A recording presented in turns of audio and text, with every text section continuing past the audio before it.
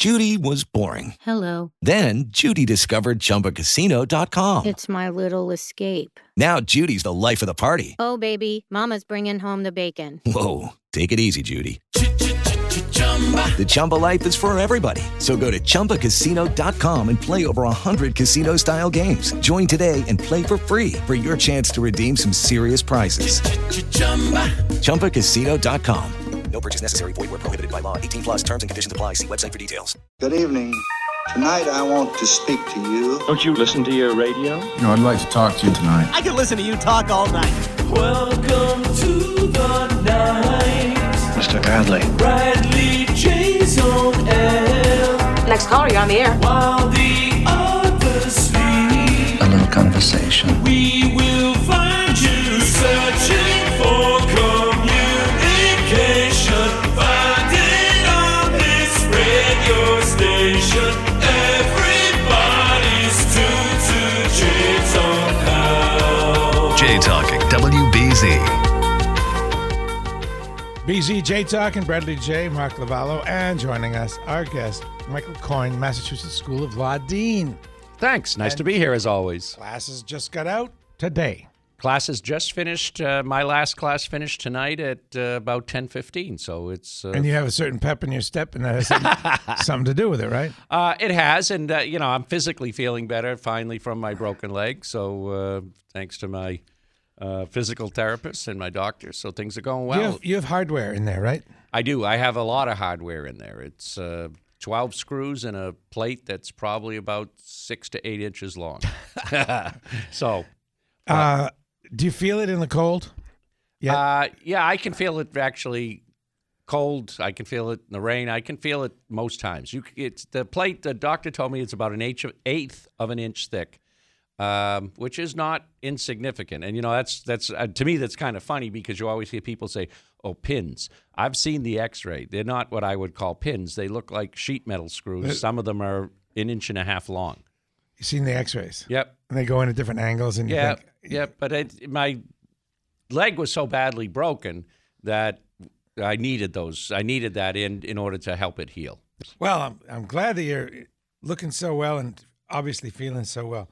So let's start with the anti-Camelot, the Trump world. Michael Cohen is the latest of the president's men to plead guilty to lying to the feds. Why don't you just give us the whole primer on what's going on? Well, yet another one of the president's men has pled guilty to lying to investigators. That follows Manafort and Flynn and Gates and Papadopoulos and a number of the relatively close allies of the president in 2016 and early 2017. And what it raises is some troubling issues about the question of, is there a culture of lying there within that circle of people who don't appear to have much concern about lying to the investigators and attempting to deceive them, even where it becomes a crime. And so Michael Cohen has now pled guilty, the latest. Michael Flynn will be, the government will file a memorandum tomorrow with the court with respect to Michael Flynn and potential sentencing issues. He was also previously pled guilty to it. Manafort, the government will file another memorandum come Friday with respect to those sentencing issues, which people are probably pretty aware of now, that how the government now feels that despite the plea agreement, that Manafort was not cooperative and has lied numerous times since his actual plea. So what it raises is the question is, well, how close to the president does this get? Does this implicate the president somehow in all of these lies? And if it doesn't, what does it actually mean that close subordinates of the president are lying to investigators? And what would be the purpose of all of this mountain of lies that are made? So we're still no further along, or at least as we know, to finding out what the nexus is with respect to the collusion with the Trump campaign in Russia. But I think we're nearing the end game here. But it raises the question when you start to think about it is that does honesty matter to people anymore? Do items such as integrity matter, or is this the culture we're becoming? You called it the anti-Camelot. Is it that men like George Bush, the deceased president, who, whether you liked him or hated him, certainly had an air of integrity about him, statesmanship-like qualities, and that's not necessarily what we've seen in the early part of the people who, the administration of the people who are close to the president here. Speaking about President Bush, one thing I noticed about him, he seemed like a genuine public servant.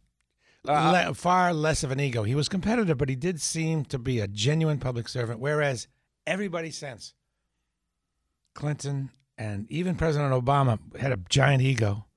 And, and this president certainly has an ego as well. He did seem like the last of a breed of servants to me. I think that's a great observation, because when you look at President Bush, the first President Bush's career, he was committed to public service, and he really was, as people describe it, a public servant his entire life. And I think it was far less about what we've seen more recently about me, and what this either financially or from a standpoint of ego or from a standpoint of ambition means to the individual holding the office, as opposed to that this was an important matter where you had the ability to serve the public's interest. And I think most people see it just the way you've described it, is that like him or hate him, he was committed to the notion that service to country was first and foremost in his mind. And I think most people think that he accomplished that. Again, whether you like or dislike some of what he was able to achieve. All right, let's talk to Steve in Braintree. We have an early adopter here. Hello, sir. Good evening, gentlemen. How are you tonight? Good, Steve. How are you? Excellent. My concern here is one of a little bit of the abuses that federal prosecutors tend to engage in. And when you have an underlying crime and then the person lies about it or something related to that, then yeah, no problem. You want to catch them in a 1001, that's great. It's like candy for most federal investigators. It's what they trap them in. But here, especially with General Flynn, the actual investigators who did the 302s, including the FBI director at the time of the second there, McCabe, didn't think that he lied, and they were not going to prosecute. And then it's picked up by a federal prosecutor who says, oh, no, I'm going to prosecute him. And then, they bring the full force of the federal government to bear on him, bankrupt him, and then sort of force him into this plea deal when, to be fair, if the people that interviewed you in their 302 didn't think you should be prosecuted, it starts to get a little bit of abusive process. And then this, the Michael Cohen thing is just, this guy, is a complete and utter liar to begin with. So was he lying to Congress, or is he lying now? I mean, there's some real concerns here as to which testimony do you believe, and what are you going to do with that witness, now that he's an admitted liar? I mean, it's one thing for the federal government to put up a gangster who admits to committing crimes, but once you get him convicted of perjury, that's a defense attorney's dream. Like, oh my God, what are you going to believe? What your lying eyes are telling you? So a lot of these convictions, if you told me what the underlying crime was and they lied to you in furtherance of it, I don't have a problem with it. But when you're making all these dots that don't seem to be connected anywhere, and it's all, process crimes, I lean towards what Professor Dershowitz is saying. It's sort of like, oh, you're criminalizing politics instead of, prosecuting politicians who are actually criminals. And it begins to concern me from a civil liberties standpoint. This just seems to be a lot of abuse of process here with a guy with an unlimited budget. That's what they say. These federal prosecutors, they literally can bankrupt you, as they did to General Flynn, who's an American hero. I mean, was he 100% truthful in an informal meeting? If you're there to entrap a guy, you probably should have said something to him ahead of time. If he, you make a phone call and say, I want to have a private meeting. What happened in that phone call? and then you entrap a guy.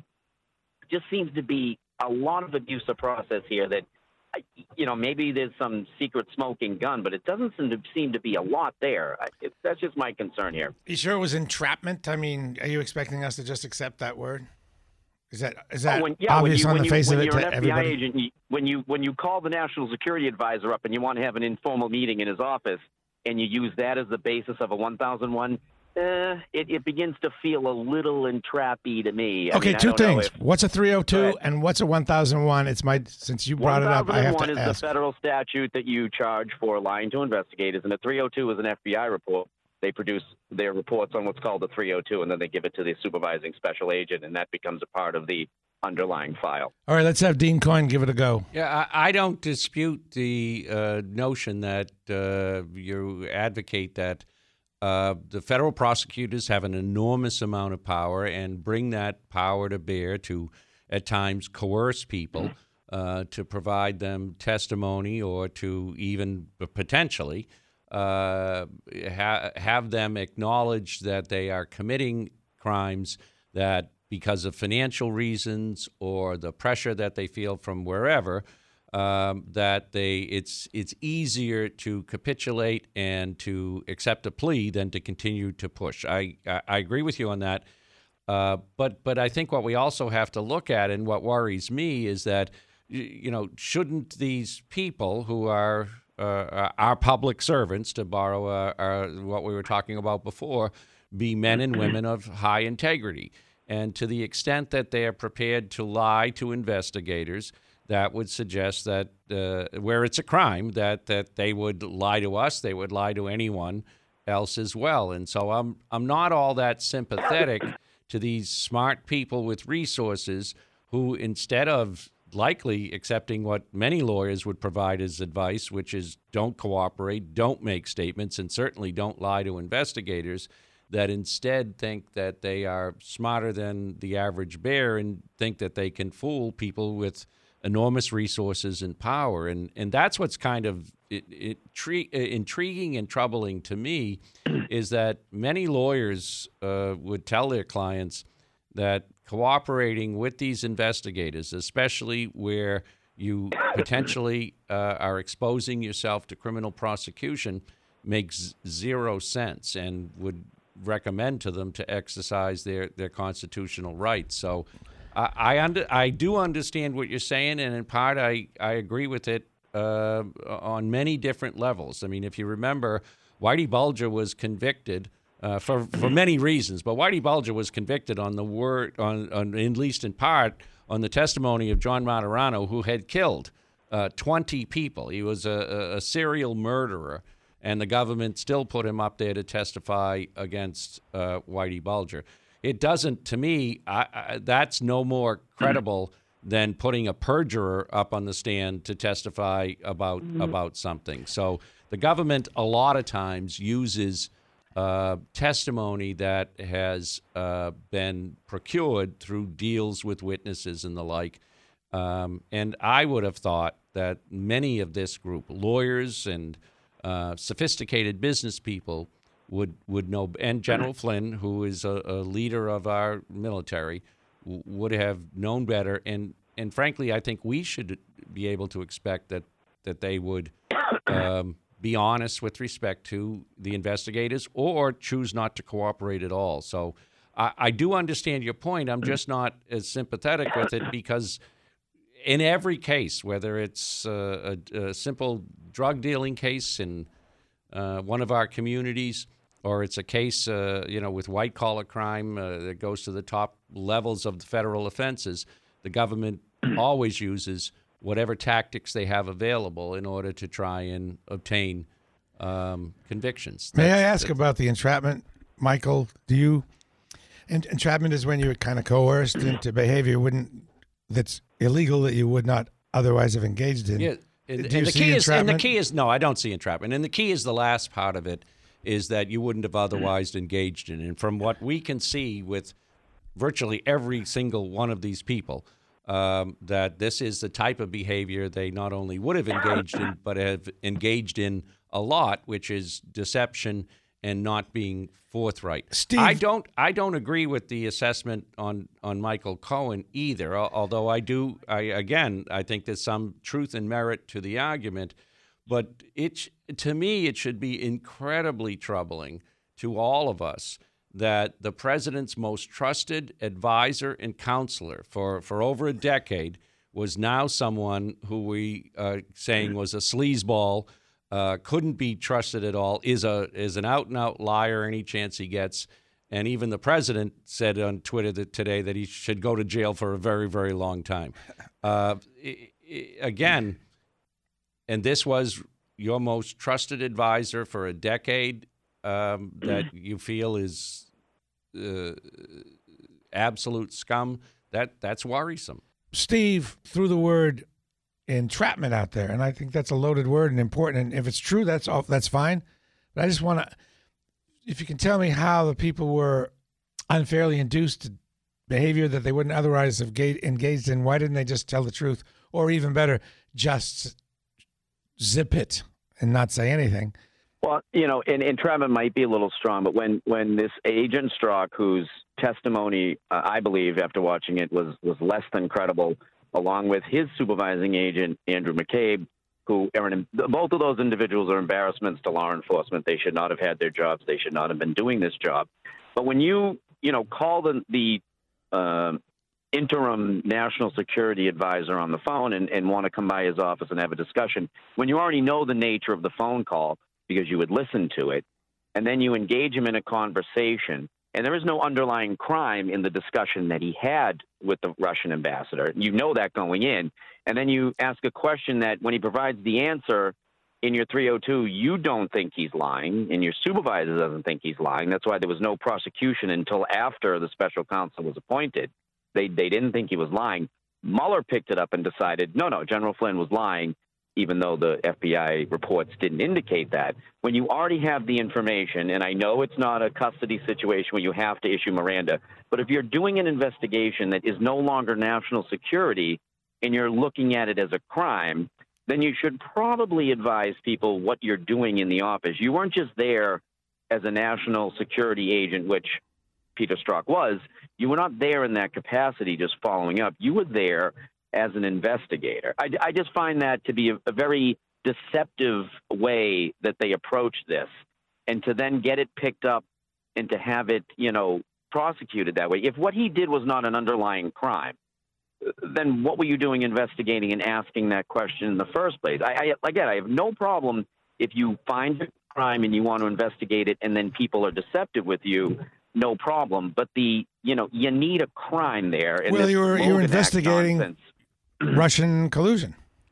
Well, and it wasn't just right, but if Russian his collusion conversation with as national security advisor, appointee, was not a crime, then what are you even asking a question about it? Because there was nothing illicit or illegal about his discussion with the foreign ambassador. There's been no allegation that he committed a crime because the only charge is the one lying to federal investigators. There's no actual charge related to the conversation that he had because there was no crime there. That's my problem with process crimes, is that it sort of skips the underlying issue, which is what is the crime that you are asking the questions about? And, in local law enforcement, you don't get this because people can lie to you all they like. They made this special carve out in the feds, which is, and it's relied on a lot, this 1001 charge, which is, it really, I don't think these judges are interpreting correctly. Judy was boring. Hello. Then Judy discovered ChumbaCasino.com. It's my little escape. Now Judy's the life of the party. Oh, baby, mama's bringing home the bacon. Whoa, take it easy, Judy. The Chumba life is for everybody. So go to ChumbaCasino.com and play over 100 casino-style games. Join today and play for free for your chance to redeem some serious prizes. ChumbaCasino.com.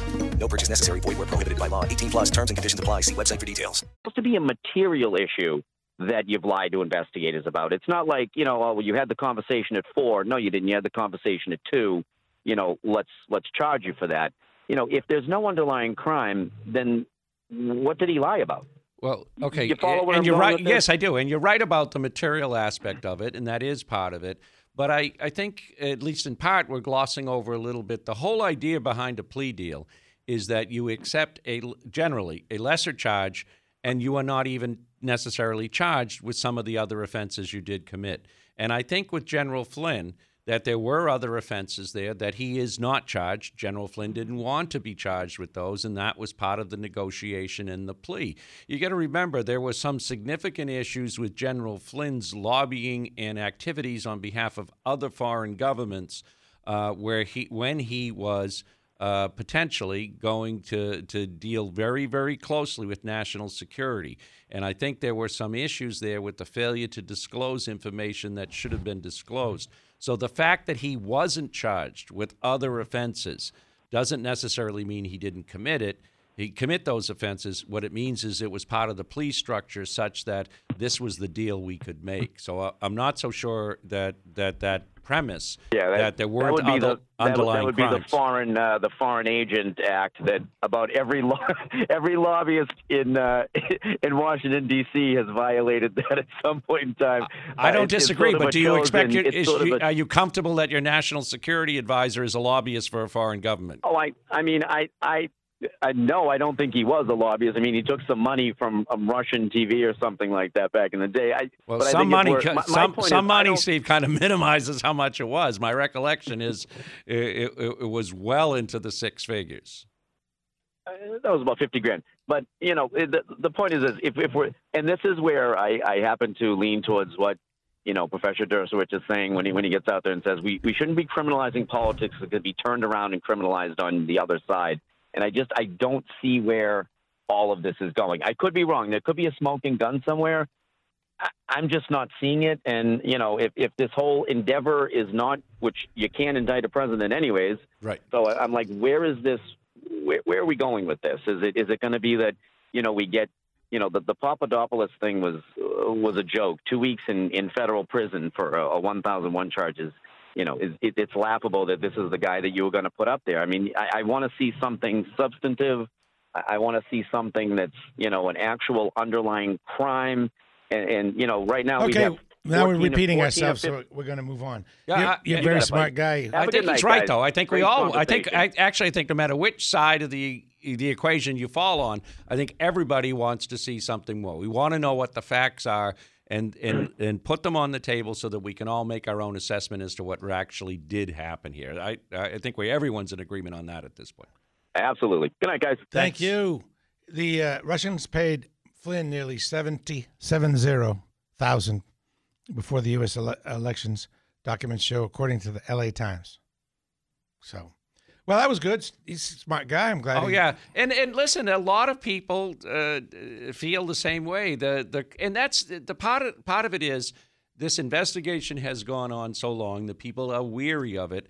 And we want to know, is there any merit to the notion that the Russians and the Trump campaign colluded together, conspired together to affect the election? Because I think everyone now accepts that to Russia, to some extent, attempted to influence and alter the election. So now the question is, did they do it with the assistance of anyone in the Trump campaign, and who that might be?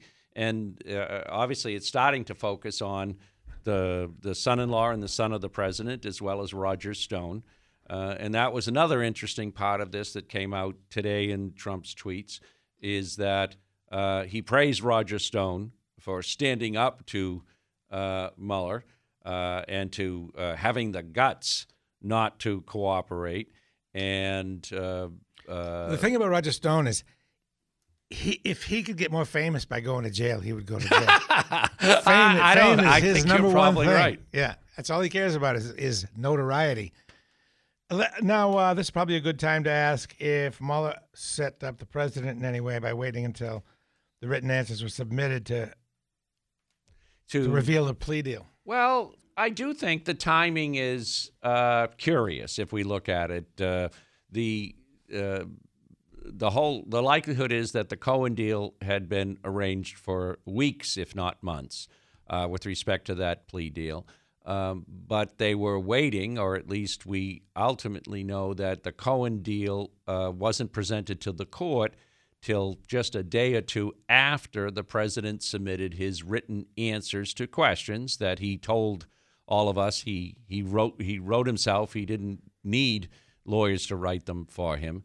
And so there's a question of whether they had set him up to get his answers that they know Cohen likely had already contradicted, but wanted to have the definitive answers in writing from the president before they announced the Cohen plea deal. And that's the question at this point. What do Trump's written answers say? And are they contradicted by information from Cohen or Manafort or others? And there is a sort of a suspicion by some that they may have been playing, knowing that Manafort was, in essence, playing a double agent when he was supposed to be cooperating with investigators because they continue to have what we call a joint defense privilege with Trump's lawyers, that was some information deliberately given to Trump through his lawyers that was done to mislead Trump and his lawyers about the strength or the weakness of Mueller's case. It's a cat and mouse game. Yeah, it really is. And that, again, raises some of the issues Steve said, is that, shouldn't the federal prosecutors be more forthcoming, be more direct? But frankly, that's just not the way prosecutors on any level really work. I mean, we've got numerous cases that say that they don't necessarily have to tell you what they have in advance of any charges and the like. At some point, there's discovery in every criminal case, and there's an obligation to convey information to the court, but not in the early part of the process. If we were required to tell every suspect what exactly we had, then they would be able to shape their defense in accordance with what evidence we might possess. That's just not the way the investigatory process works, and it's not required to. So you do wonder whether there was a setup of some sort here or an attempt to try and get the president to fall into what people are calling the perjury trap. All he would have to do is tell the truth. Yeah, correct? It's not a perjury trap if you tell the truth. Right? That's right. That's correct. And could it be a perjury trap if you tell the truth but two other people say something different? Well, technically, if they don't believe what you're saying and they have proof, and could be just the testimony of witnesses of the contrary, then if they chose to, they could still charge you with perjury, saying you're lying because others, and we have other evidence that contradicts that. What it means is likely one of you is lying. It doesn't necessarily mean that you're the one doing the lying. What if the president simply wrote, "I don't recall, I don't recall, I don't recall" on every question? Well, that if that is the likelihood of many of these answers. It's hard to prove that someone doesn't remember. That's why President Clinton did, the same thing, is that he didn't remember a lot of things, and he didn't even know what is. He asked depends on what your definition of is. So a lot of people play that sort of that evasive game, and it's because it's hard to prove you don't remember something. And if you give any answer, after the fact, you can say, "Oh, now I do remember." Well, that I see. You're right. Now I remember. And that's the saving grace of it, where instead if you say, no, the answer is X, and it turns out that there's proof contrary, now you are potentially facing the charge of either lying to investigators or potential perjury, depending on the circumstances under which you made those statements. Is that good advice for everybody on the street? No. Say, "I don't recall." No, I do not agree with that, and I know some lawyers and others. I've got a case now where that I have no doubt that was the advice given to one of the witnesses who claimed over 50 times they didn't recall or they didn't remember in a relatively short deposition. I do not think that is correct or ethical or even appropriate. I think the first instructions I give any witness is to tell the truth. If they truly don't remember, they shouldn't guess. And if they don't recall, they should say that. But to the extent they can answer the question directly and succinctly, they should. And to not be evasive when you know the answer. You don't need to volunteer information either. But the first rule by most lawyers is and should be, don't lie. Is the Fifth Amendment appropriate in any of these scenarios? Yeah, the answer is yes. It would have been appropriate. It would have been wise, and I really do not understand why they didn't. An individual can take the Fifth Amendment anytime they believe that the answer might reasonably tend to incriminate them. And that means either directly or just form a link in the chain where the answer ultimately would assist them in being prosecuted for criminal charges. So as long as the answer might reasonably tend to incriminate them, they have the right to take the Fifth Amendment. And that's even if they're not the target of the investigation, even if the investigation doesn't focus on the criminal activity of you, as long as the answer would reasonably tend to incriminate you. So the fact is that especially where a lot of this dealt with violations of various federal laws, including election laws and the like, they would have been able to exercise the Fifth. And that's what's kind of intriguing about it is, so why did they not exercise it when these are people with means, with good representation, one would have expected, and certainly the means to pay for it. Why wouldn't they have done that? All right. Why did they instead? I have three possible answers. Go ahead. One, just so comfortable with lying that it didn't seem like that big a deal. It just was a natural. It just flows out. Two, maybe they were actively trying to misdirect, whereas just taking the Fifth would not misdirect. They wanted to give the wrong message, and they were doing that out of some loyalty, or I guess.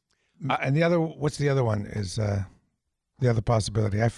I guess only two. I can only think. No, I thought that was three, but I agree with each of those. I think that all had to be part of it. I also think there's a fourth, which is these are people of power and influence who know they have allies at the various highest level of government and thought that they could use that power and influence to avoid prosecution. You're talking about a pardon? I'm not just talking about pardon. Okay. I'm saying, deals are made much more privately with people in power and a wink and a nod and a phone call to this or that to do a favor for people. And I think they're used to, many people of influence are used to being able to do things behind the scenes that then never see the light of day. And so I think that this is sort of, in part, the culture of power and influence that many of these folks enjoyed and thought that this would just be another aspect to that. So I think all of those things could be examined as to why this came about in the way in which it did. But the fact is that, in my opinion, and I think in others as well, there's some significant mistakes.